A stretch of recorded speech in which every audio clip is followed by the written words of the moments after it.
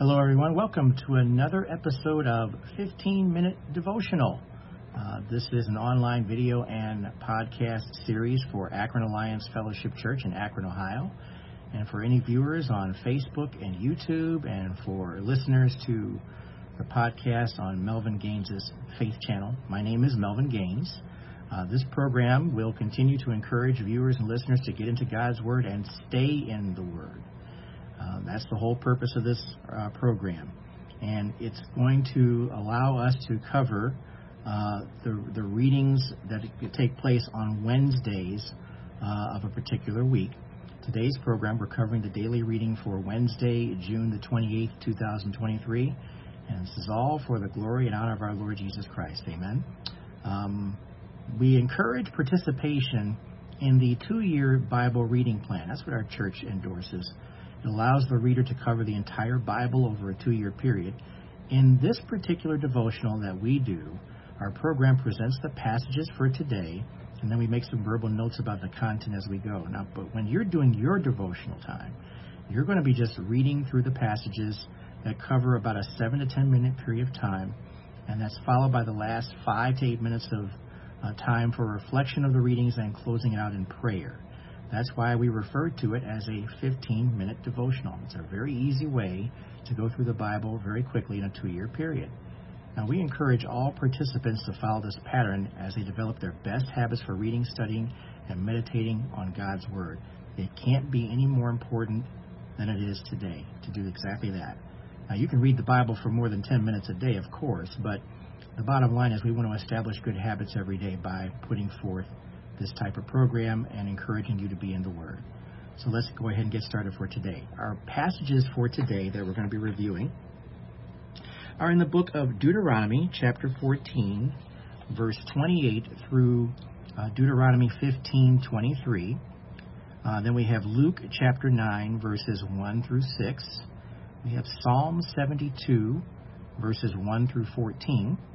And we have Proverbs 18, verses 2 and 3. That's going to be the reading for Wednesday, June 28th, 2023. Amen? So we appreciate you being here. Let's go ahead and get started with a word of prayer. Father, thank you for this time that you have given to us to once again get before you and hear what your word has to say to us. We thank you for the presence of the Holy Spirit in all conversation, all discussion. And Lord, may we always be sensitive to you as far as what you're trying to show us and teach us. And we give you praise and thanks in all of these things in Jesus' name. Amen. Okay, everyone, turn your Bibles and electronic devices to Deuteronomy chapter 14. We're going to read verse 28 and 29. It's covering the last 2 passages in that chapter, where the essence of the chapter essentially was about tithing and giving of tithes. And we'll comment on that very briefly after we do the complete reading. And then in chapter 15, it diverts over into the sabbatical year and how that's supposed to be treated and handled. And, of course, this is written to the Israelites at that time. So let's start with the reading. Deuteronomy 14, verse 28. Let's get to verse 28. And then we'll flip over to Deuteronomy chapter 15 and read all the way through to verse 23. So let's get started. Deuteronomy 14:28. All of our readings are in the New Living Translation. Please follow along in your version. At the end of every 3rd year, bring the entire tithe of that year's harvest and store it in the nearest town. Give it to the Levites, who will receive no allotment of land among you, as well as to the foreigners living among you, the orphans, the widows in your towns, so they can eat and be satisfied. Then the Lord your God will bless you in all your work. Let's go to chapter 15, verse 1. At the end of every 7th year, you must cancel the debts of everyone who owes you money. This is how it must be done. Everyone must cancel the loans they have made to their fellow Israelites. They must not demand payment from their neighbors or relatives, for the Lord's time of release has arrived. Verse 3. This release from debt, however, applies only to your fellow Israelites, not to the foreigners living among you. There should be no poor among you, for the Lord your God will greatly bless you in the land he is giving you as a special possession. You will receive this blessing if you are careful to obey all the commands of the Lord your God that I am giving you today. Remember that statement. Verse 6, the Lord your God will bless you as he has promised. You will lend money to many nations, but will never need to borrow. You will rule over many nations, but they will not rule over you. But if there are any poor Israelites in your towns when you arrive in the land the Lord your God is giving you, do not be hard-hearted or tight-fisted toward them. Instead, be generous and lend them whatever they need. Do not be mean-spirited and refuse someone a loan, because the year for canceling debts is close at hand. If you refuse to make the loan and the needy person cries out to the Lord, you will be considered guilty of sin. Give generously to the poor, not grudgingly, for the Lord your God will bless you in everything you do. There will always be some in the land who are poor. That is why I am commanding you to share freely with the poor and with other Israelites in need. If a fellow Hebrew sells himself or herself to be your servant and serves you for 6 years, in the 7th year you must set that servant free. Verse 13, when you release a male servant, do not send him away empty-handed. Give him a generous farewell gift from your flock, your threshing floor, and your winepress. Share with him some of the bounty with which the Lord your God has blessed you. Remember that you were once slaves in the land of Egypt, and the Lord your God redeemed you. That is why I am giving you this command. But suppose your servant says, I will not leave you, because he loves you and your family, and he has done well with you. In that case, take an awl and push it through his earlobe into the door. After that, he will be your servant for life. And do the same for your female servants. You must not consider it a hardship when you release your servants. Remember that for 6 years they have given your services worth double the wages of hired workers, and the Lord your God will bless you in all you do. You must set aside for the Lord your God all the firstborn males from your flocks and herds. Do not use the firstborn of your herds to work your fields, and do not shear the firstborn of your flocks. Instead, you and your family must eat these animals in the presence of the Lord your God each year at the place he chooses. But if this firstborn animal has any defect, such as lameness or blindness, or if anything else is wrong with it, you must not sacrifice it to the Lord your God. Instead, use it for food for your family in your hometown. Anyone, whether ceremonially clean or unclean, may eat it, just as anyone may eat a gazelle or deer. Verse 23, but you must not consume the blood. You must pour it out on the ground like water. Okay, that is Deuteronomy 14:28 through 15:23.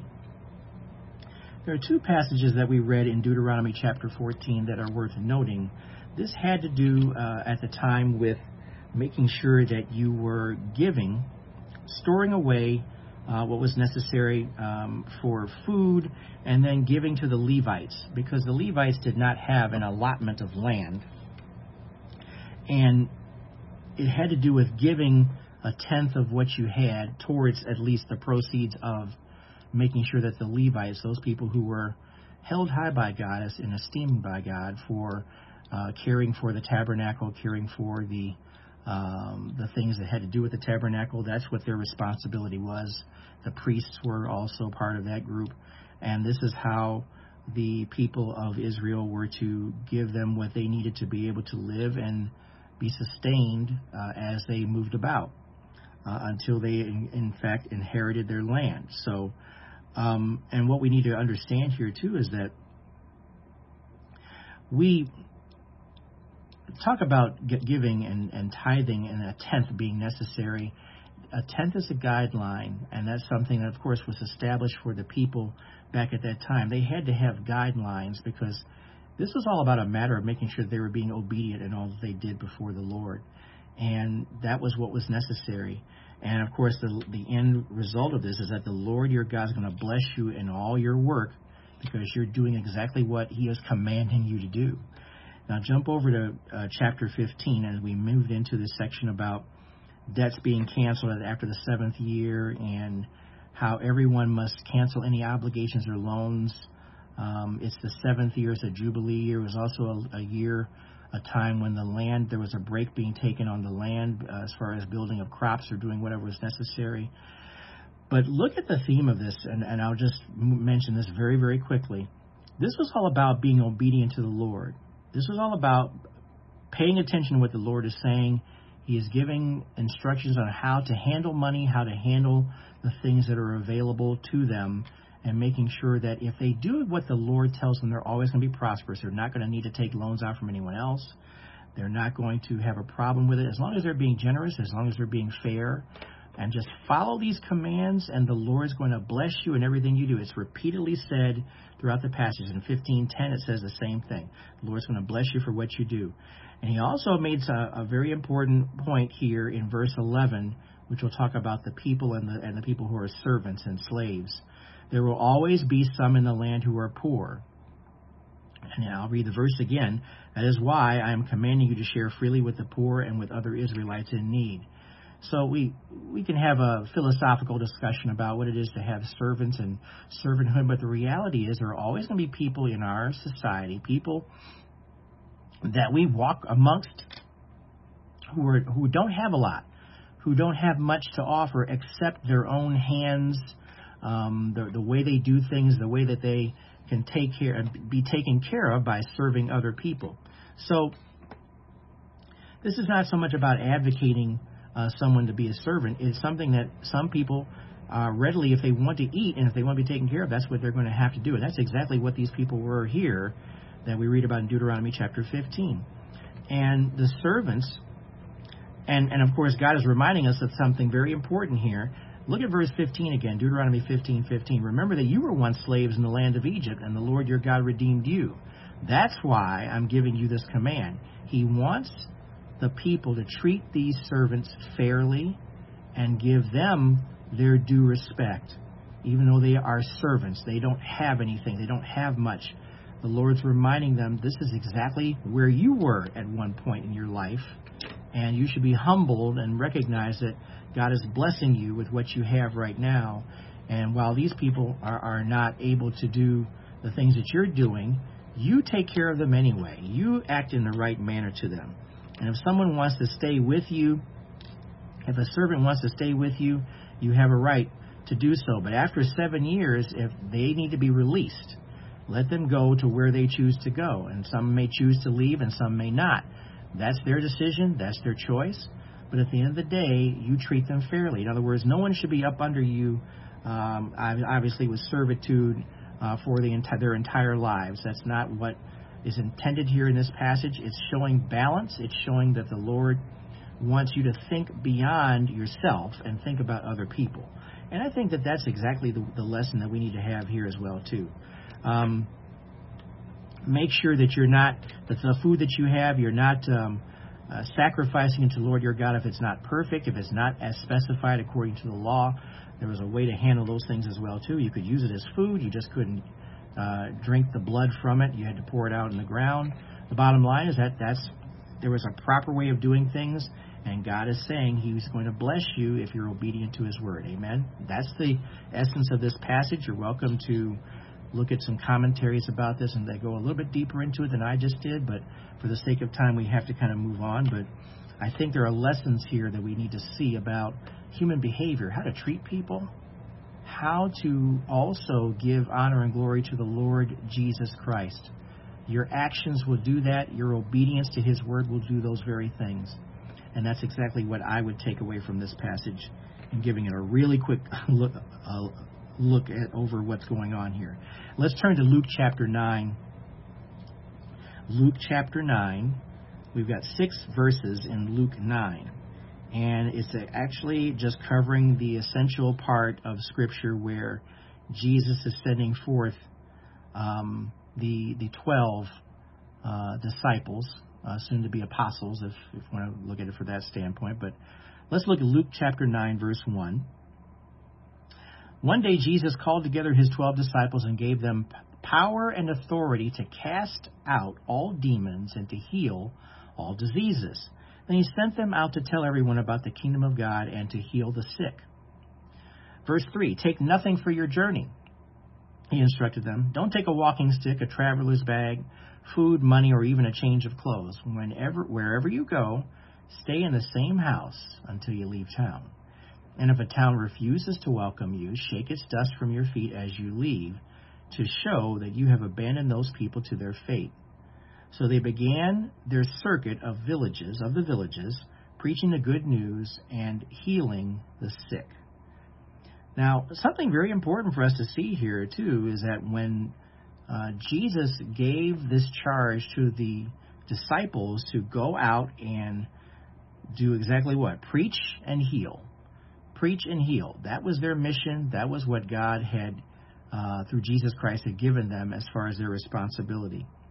And we need to understand and see, too, that this sign of healing, along with the gospel, was the biggest way I believe that Jesus gave attention to his ministry. All of a sudden, people were being healed miraculously from ailments that they had had all their entire lives. And these ailments were a form of bondage. And they were being released from this bondage, and it came directly from Jesus. But now these disciples would be able to have the ability to do the very same thing. Peter could heal the sick and raise the dead. Paul could heal the sick and raise the dead as well, too. This was the proof that they were indeed the apostles, the true apostles of the Lord Jesus Christ. And so, note that it was not something they would always be able to do. This was for an appointed time that they would be able to do this healing. They would always be able to preach the gospel. That's not something that would be removed from their responsibility.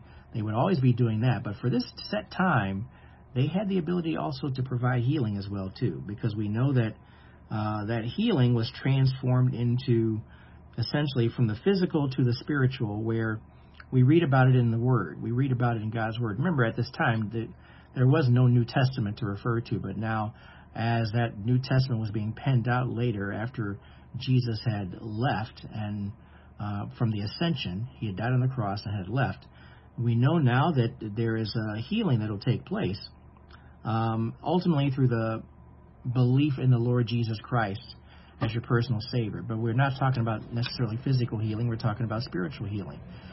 But physical healing was the catalyst to get people to really pay attention to who these men were who were going about and give the direction back to Jesus Christ as being the one who is responsible for it. And so, as you know, over time, Jesus became more and more popular, and he became more and more of a figure of attention during these different travels. And many people were asking questions. If you continued in your reading in Luke chapter 7, you know that Herod of Galilee was also puzzled about who Jesus was. And even though John had been beheaded at this point, it's already been done, he still kept trying to find out who Jesus was. He was still curious about him because his fame was continuing to grow. And so that's something that we need to understand as well here too. And there were many more miracles that would take place, not just the healings, but also the whole feeding of the people, 5,000 plus people. And all those things would be continuing on as part of Jesus' ministry. But here, this is where the disciples, soon to be known as the apostles, were also able to complete this, just to draw attention to the gospel message, the good news of Jesus Christ and who he was. Okay, Psalm 72. Psalm 72, we're going to read through verses 1 through 14. Now, just so you know, this is the first. I'll read through the passage, and we'll go over this one here too and explain what this is all about. Verse 1, Psalm 72. A psalm of Solomon, give your love of justice to the king, O God, and righteousness to the king's son. Help him judge your people in the right way. Let the poor always be treated fairly. May the mountains yield prosperity for all, and may the hills be fruitful. Help him to defend the poor, to rescue the children of the needy, and to crush their oppressors. May they fear you as long as the sun shines, as long as the moon remains in the sky. Yes, forever. Verse 6, may the king's rule be refreshing like spring rain on freshly cut grass, like the showers that water the earth. May all the godly flourish during his reign. May there be abundant prosperity until the moon is no more. May he reign from sea to sea and from the Euphrates River to the ends of the earth. Desert nomads will bow before him. His enemies will fall before him in the dust. The western kings of Tarshish and other distant lands will bring him tribute. The eastern kings of Sheba and Seba will bring him gifts. All kings will bow before him, and all nations will serve him.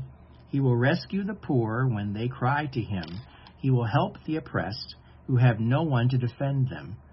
He feels pity for the weak and the needy, and he will rescue them. He will redeem them from oppression and violence, for their lives are precious to him. Now, if you look at this very clearly here, very carefully, you'll notice that this is, it says initially here in this passage that this is a Psalm of Solomon. Well, in this particular case, if you go all the way to the end of Psalm 72, it notes this ends the prayers of David, son of Jesse. David is praying for his son, Solomon, who is going to be the king. And, of course, he is praying for what? The best for his son. He is praying for his son to be the leader that God had chosen him to be. And what we're looking at, too, also here is a mirror, a way of also mentioning about the reign of Christ and his kingdom. So there's usually in some of these passages duplicate meanings of what we're reading. Of course, we know about Solomon's kingdom. It probably, arguably, was the largest ever in the world. Everyone knew who he was. Everyone had respected him and revered him. He would receive much praise. I noticed that the mention of the king of Sheba would also be coming to give regards to who Solomon was. And, of course, we know the queen of Sheba did that very thing as well, too, and sought out Solomon for his wisdom and just to meet him and see who this person was and bring him gifts. So that's essentially what David's prayer is for his son. And we notice that there's this reference, obviously, to how indeed it's about Solomon's success, but it's also about mirroring this as well to Jesus Christ reigning in righteousness at one point in the future when he indeed will claim his kingdom as rightfully he should, and because he will. And he indeed had performed the acts of making sure that people were saved with his mission on earth the first time when he died on the cross and was resurrected. And now, when he returns again, he will be king, and he will reign on earth for 1,000 years, and he will reign eternally in the New Jerusalem in heaven with all of us as well, too. So, new heaven and a new earth is forthcoming, and we look forward to that glorious day.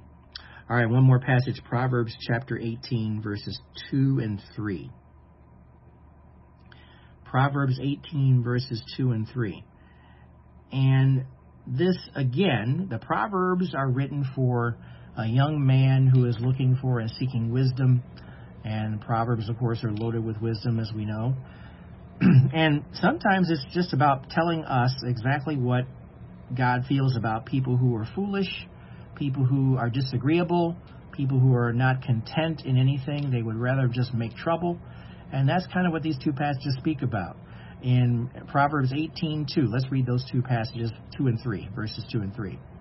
Fools have no interest in understanding. They only want to air their own opinions. And then verse 3, doing wrong leads to disgrace, and scandalous behavior brings contempt. And, of course, if you continue in the Proverbs, you always hear about what wise people do and what fools will do, what people who are wrong, people who maintain something even though they're wrong. They'll try to keep things up and they won't admit they're wrong. They'll always think they're right. These are the types of descriptions that we have of these behaviors, right? So, fools have no interest in understanding. You can't talk to a fool. I mean, that's what it comes down to. They only want to give their own opinions. They think they're right. They're only being foolish in their assessments, and these are people you should, rightfully avoid. And when you're doing wrong, it does lead to disgrace. It may be a delayed disgrace, but it still leads to disgrace. Scandalous behavior brings contempt. No one likes a person who's dishonest. No one wants to be around someone who feels like they have to try to game somebody or trick someone into getting their way. We have people around us like this all the time. Make sure that you guard your hearts and guard yourself and be protected as much as you can be against those individuals. If you don't do business with someone like that, don't associate yourself with someone like that. Associate with people who, frankly, are trying to do what's right, do what's good. That's exactly what we should learn from this particular passage right away. Amen? Let's pray. Father, thank you again for this time that you've given us. Lord, we pray that again you will just help us to be prayerful and rely upon the Spirit as we take in the information from the Word that you give us each time. May we reflect in prayer on what you're saying to us. And we thank you for the teaching and the instruction. We thank you, Lord, for the ways to live our lives in such a way where we honor and glorify you. And we give you all the praise and thanks in Jesus' name. Amen. Thank you so much for joining me for this 15-minute devotional. The time frame, obviously, for our reading the scriptures and comments goes beyond 15 minutes. But may you take this seriously enough to be in the Word every single day, reading and studying. It really does only take about 15 minutes of your time to develop good habits in the Word. Take care of yourself. God bless you, and we'll see you next time.